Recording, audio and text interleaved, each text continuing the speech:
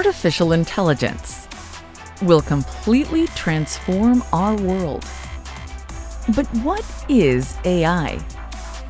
Why will it affect you? And how can you and your business survive and thrive through the AI revolution? Welcome to AI and You. Here is your host, author, speaker, and futurist, Peter Scott. Hi everyone, welcome to episode 13. Today we will complete the interview with Paolo Prajanian, an expert in robots. He first got into that at NASA's Jet Propulsion Laboratory, then became the CEO of Evolution Robotics, which made robots that could navigate around homes and clean the floors, and unsurprisingly, the company ended up being bought by iRobot, where he helped develop the essential technology of the Roomba. But he is now the CEO and founder of Embodied Incorporated, which makes a robot called Moxie. Moxie, who you can see in a video on Embodied's website, is designed to help children who are challenged in their social development to come out of their shell and feel safer in having interactions with people around them. When the child's parents present the child with Moxie and this little robot wakes up, it says, "Hi, I'm Moxie. I need help understanding humans. Can you help me with that?" And that puts the child in the position of being the teacher. And we learn best that which we teach. If you want to get really good at something, start teaching it. In the last episode, we talked about Paolo's experiences that led him to get into robotics, and the technology of a social robot, what he calls their Social X platform. It's a framework for making social technology like empathetic robots on. The fact that that kind of technology, that I can even say the words Social X platform, framework for making social technology, is indicative of how much progress we're making in creating and making easier to create these kinds of robots and interactive devices. Every one of these advances makes it easier to create the next one that goes further than that.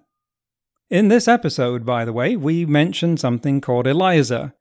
Eliza is a chatbot that was developed in the 60s by Joseph Weizenbaum as a computer experiment. Now, that chatbot had different personalities that were in the form of a subprogram that you could put into it that would shape the kind of conversations that it would have.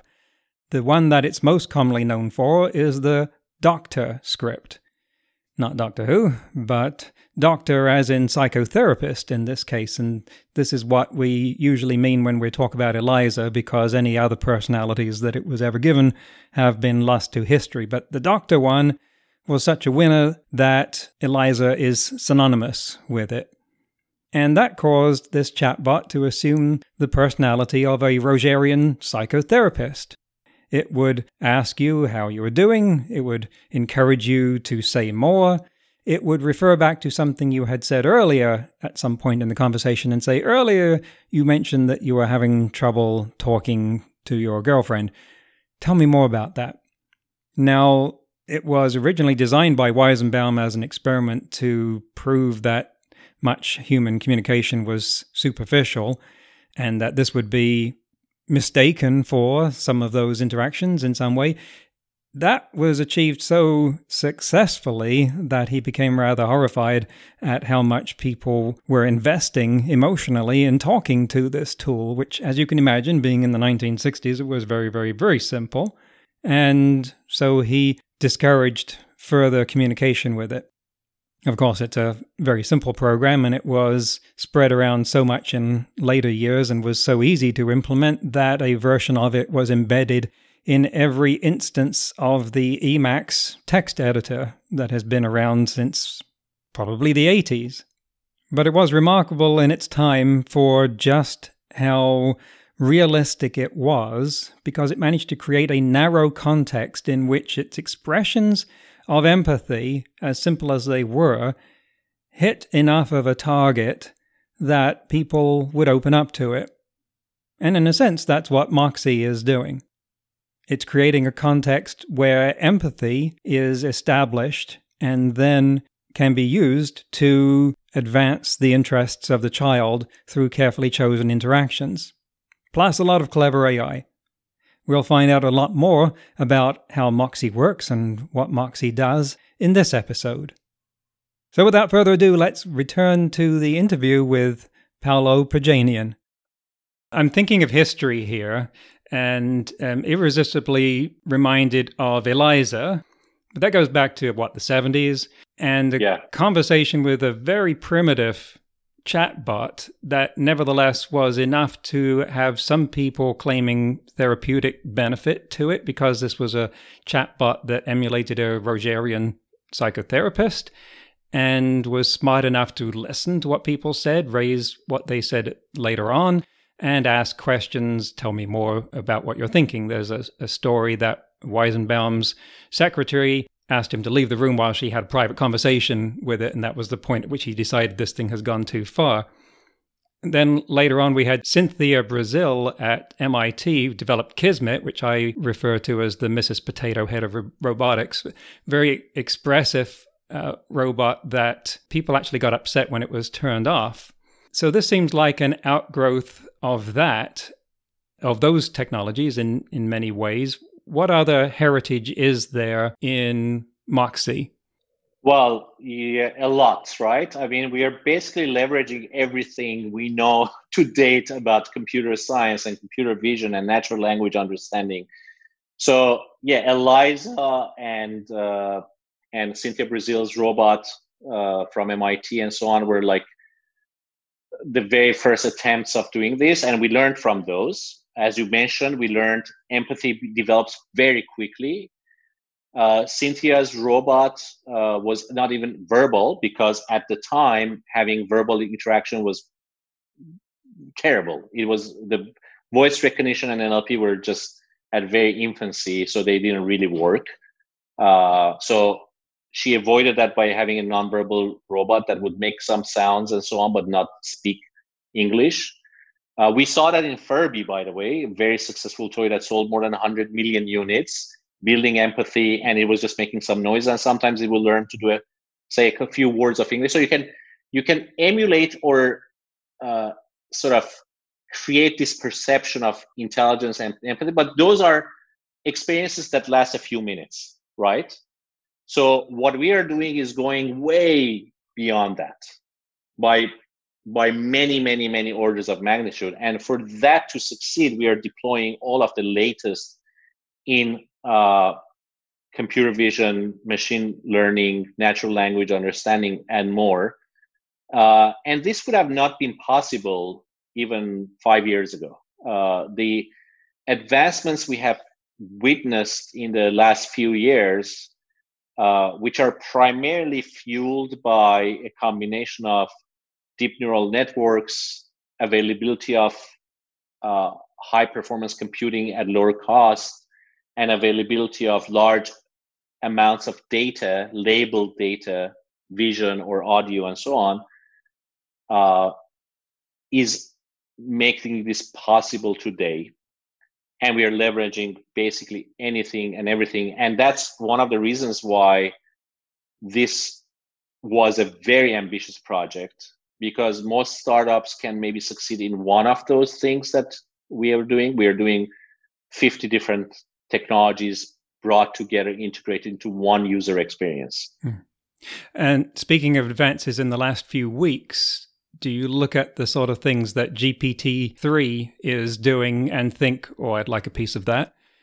Absolutely, we are. And by the way, so you mentioned that with chatbots, you can maybe sustain a few seconds of consistent conversation. With GPT-3, you can actually go about 10 volleys, 10 back and forths in a topic, and it will still be consistent and internally consistent in the conversation, right? And then you will change topic and go to another one. For instance, with Moxie, when a child has a conversation with Moxie, the volleys that we expect are about 4 or 5, and then robot moves on to the next one. So 4 or 5, we can sustain very consistent, coherent conversation about pretty much anything, and then we move on to the next topic. That's the next pole we are going to, right? So let's move on to the next thing and the next thing and next thing. And this thing, by the way, these areas are improving exponentially. Like from things that used to take decades to do, we are seeing happening in quarters now, like 3 months. So yeah, it's evolving very fast. It is amazing. One of the things I predicted for the near future in my book was, I said the convergence of the ability to interpret facial expressions and demeanor, and the fact that smartphones have cameras, plus teenagers spend a lot of time looking at their cameras, means it would be possible to detect whether they were planning on harming themselves, which is a risk with that age range. Do you get into the age range where self-harm is an issue, and do you look for it, or are you limited to younger ages where that's not so much of a risk? No, I think it is a risk. We are targeting 5 to 10-year-olds, developmentally 10-year-old, right? So you can have maybe someone that is 13, 14, but developmentally they're maybe 10.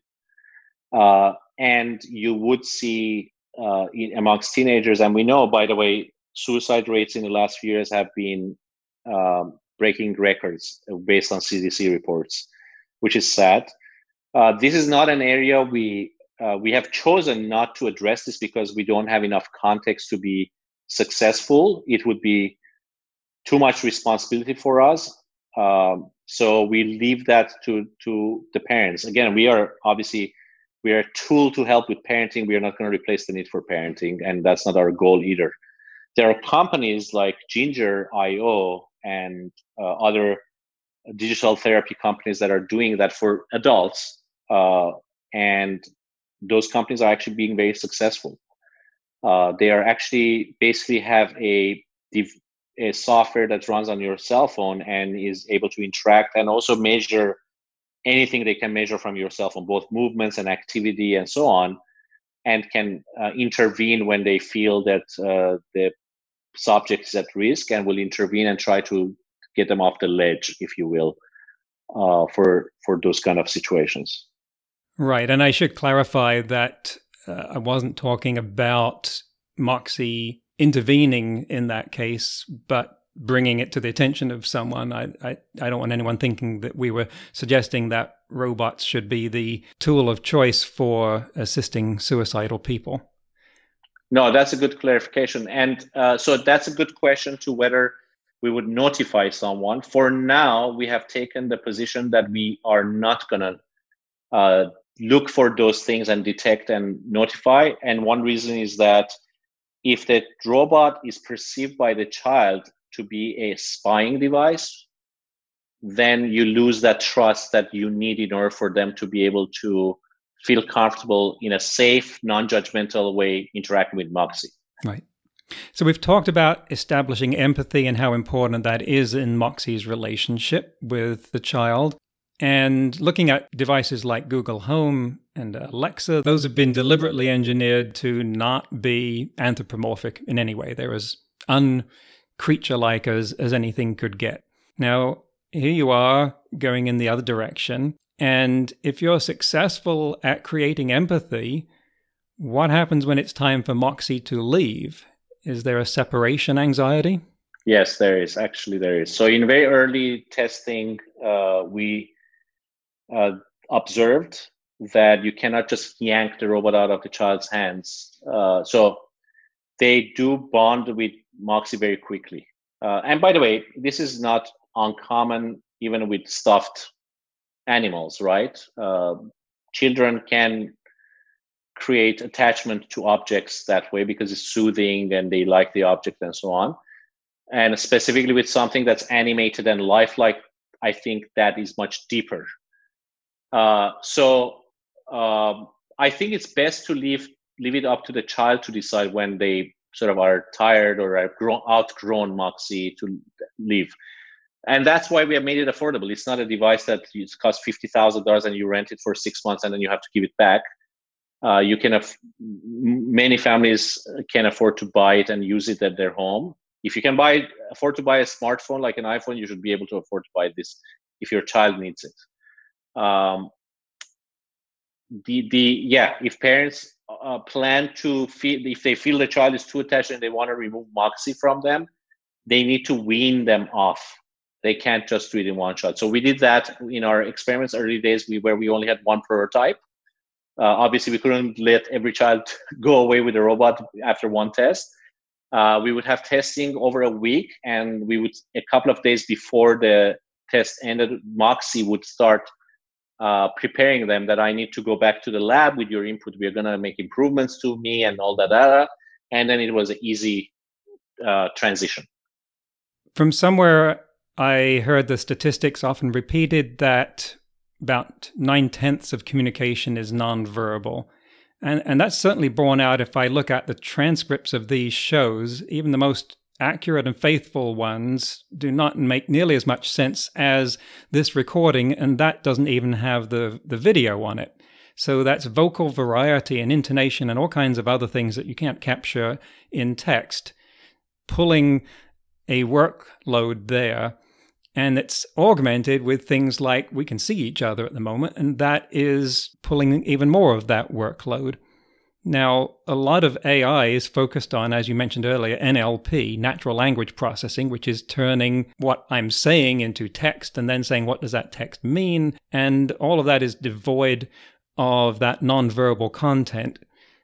So if nonverbal content is supposed to be 9/10 of a communication, how much weight do you give it?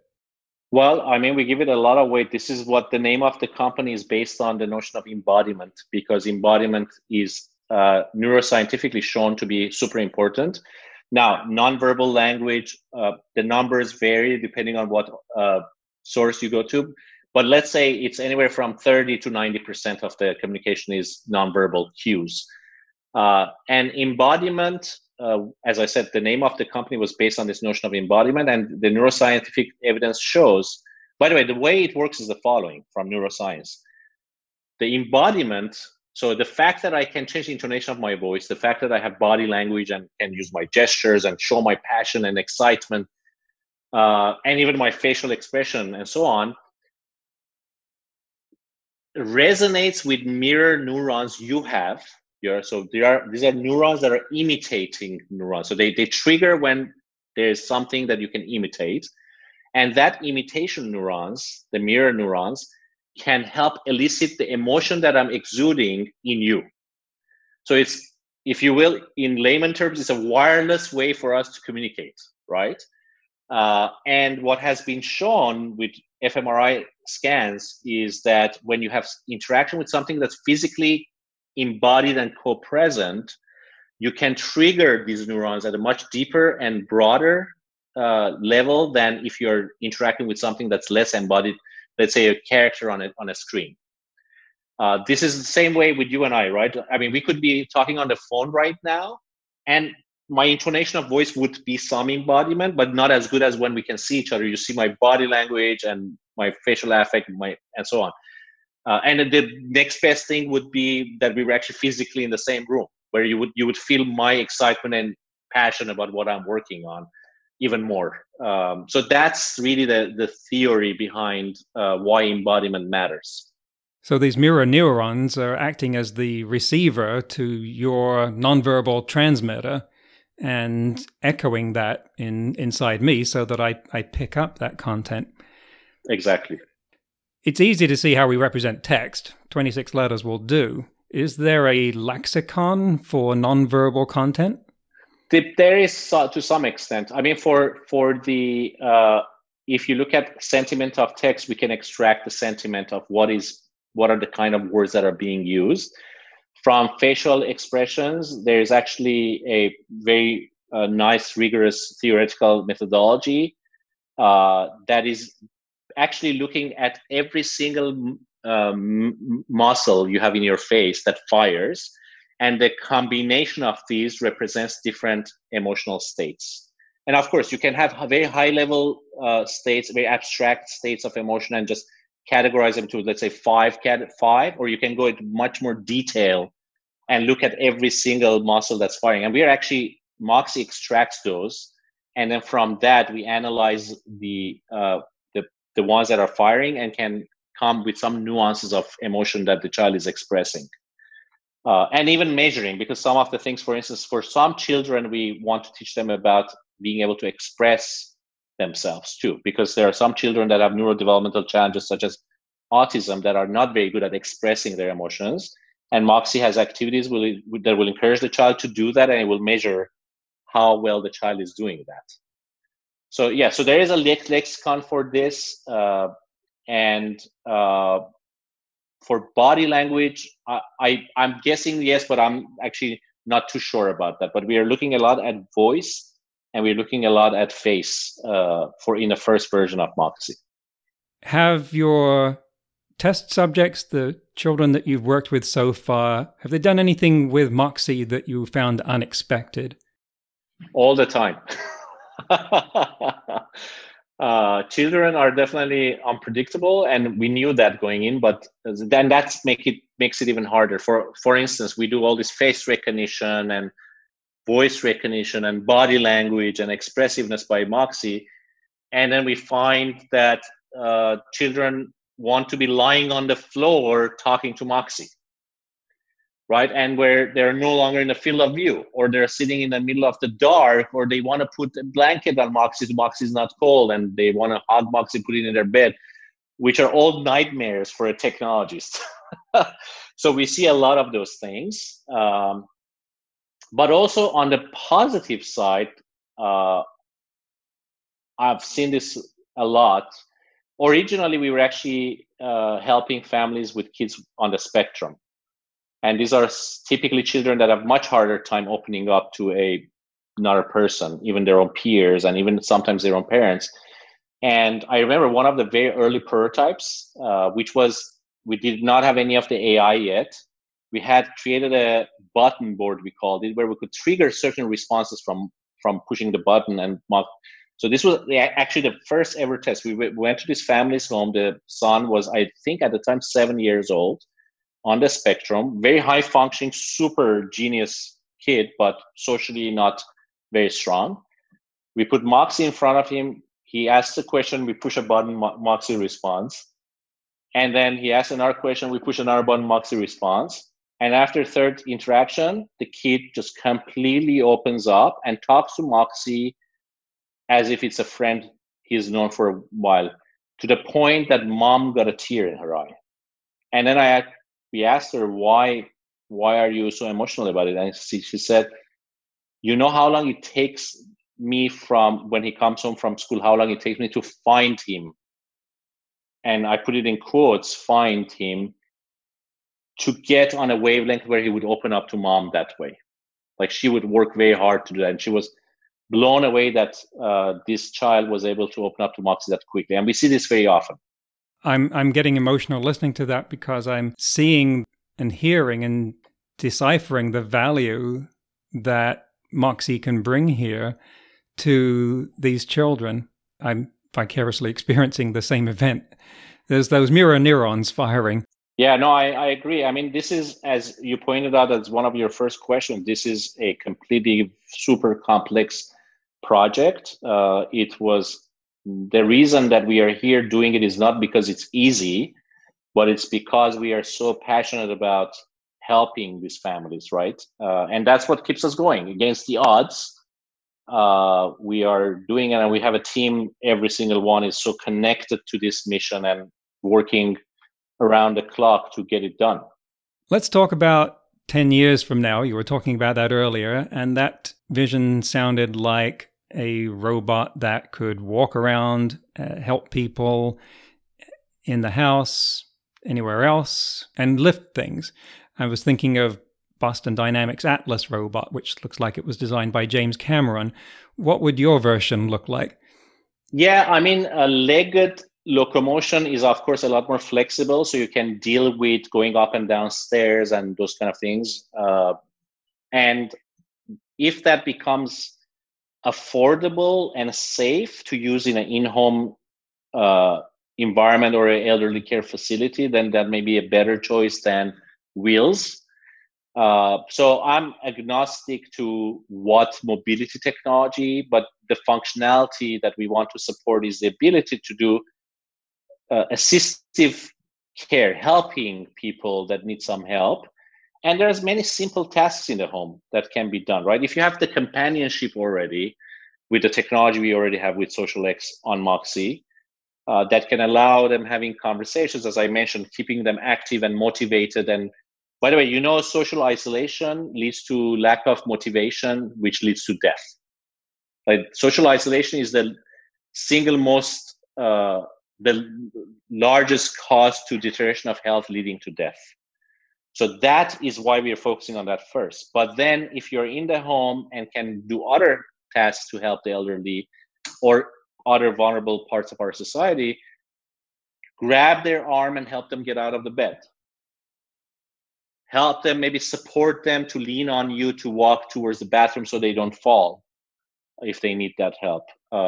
So tasks like that are just priceless for allowing someone in need to be able to independently live in their homes. I mean, none of us, we are all headed in the same direction age-wise, right? At some point, we will get to a point where we will not be able to perform all of the tasks independently.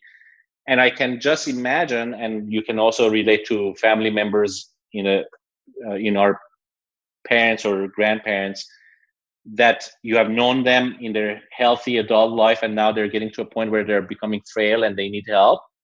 And how much of a challenge is it for someone's dignity to need a stranger to come help them in an intimate moment like going to the bathroom, right? So I want to be able to provide care with dignity and compassion. That is the goal. And the technologies are there. I mean, maybe if Boston Dynamics Legal Locomotion is not available at price points, we can put in these robots at the time. We use wheels. It will be constrained, but by the way, funny enough, elderly, when we get older, we try to make our environment safer from tripping hazards and not too many stairs and all that. If there are stairs, usually you put a ramp on it and all that. So those environments that are safe for elderly are also really good for robots. So it's a good match between those two.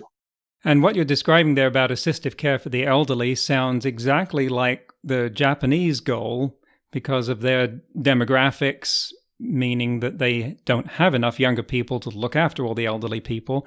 They've apparently been working on getting robot technology for assistive elder care for some time now. Where do you stand in respect to their efforts, and what sort of synergy is there? Yeah, I mean, actually, I used to, in my previous company, Evolution Robotics, I used to spend a lot of time in Japan, and Japan has been doing research and development in this area for at least 3 decades. And pretty much any company in Japan you touch that anyone would recognize the name of, they have a robotics division and have had it for the last 30 years. So they're not joking about this, but these are challenging problems, right? Yeah, I mean, there's going to be companies that may get to that goal earlier than us, and maybe there are synergies that we focus on the empathy and companionship while they focus on the physical side, so I don't have to build that as well. Mm-hmm. So we combine the two. So Moxie becomes the face of those robots that allows them to have rapport and something pleasant to have in the home rather than a industrial machine in your home, right? No one would want to have an industrial grade machine in their home. So it gives that softer touch to their solution. And so I can see synergy there. Thank you. We're getting near the end of our time here. 10 years out from now, what's one thing you'd like to be true in your vision of the world or what you've created in it at that point? I mean, I think actually pretty simple. I'm focused on our first target, which is bringing Moxie to everyone's home to help the children. So if I'm successful in that goal and having Moxie for every child that needs it, I would die with a big smile on my face.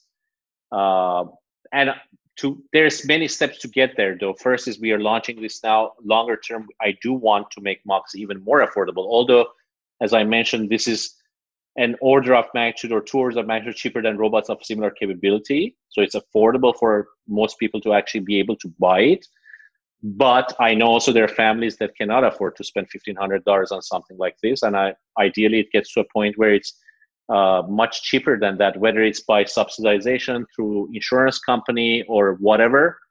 Those are the steps I want to go through as well. Thank you very much, Paolo. Where should people go to find out more about what you're doing or contribute or ask questions? So embodied.com would be a good website, or moxierobot.com. Both of them go to the same place. And actually, you will see, you can read more about Moxie. You can reach out to us to connect with us. I would also encourage you to, if you're interested, look at some of the live demos I've done, because the promotional video, of course, is professionally shot, edited, and so on. This would be raw video. And you can even sign up to seeing a live demo of Moxie. We do that every other week. Thank you. One more question just came into my mind, because you said how you got into this robotics business and how taken you were with that. So if there's someone in, say, high school, college, same kind of position now thinking, wow, I want to do more about this robotics thing, where would you suggest that they start? In high school, a lot of high schools now have robotic clubs. So there are robotic competitions. Either it's the first competition called FIRST, or the Lego League competitions. I would highly recommend you get into one of these robotic clubs.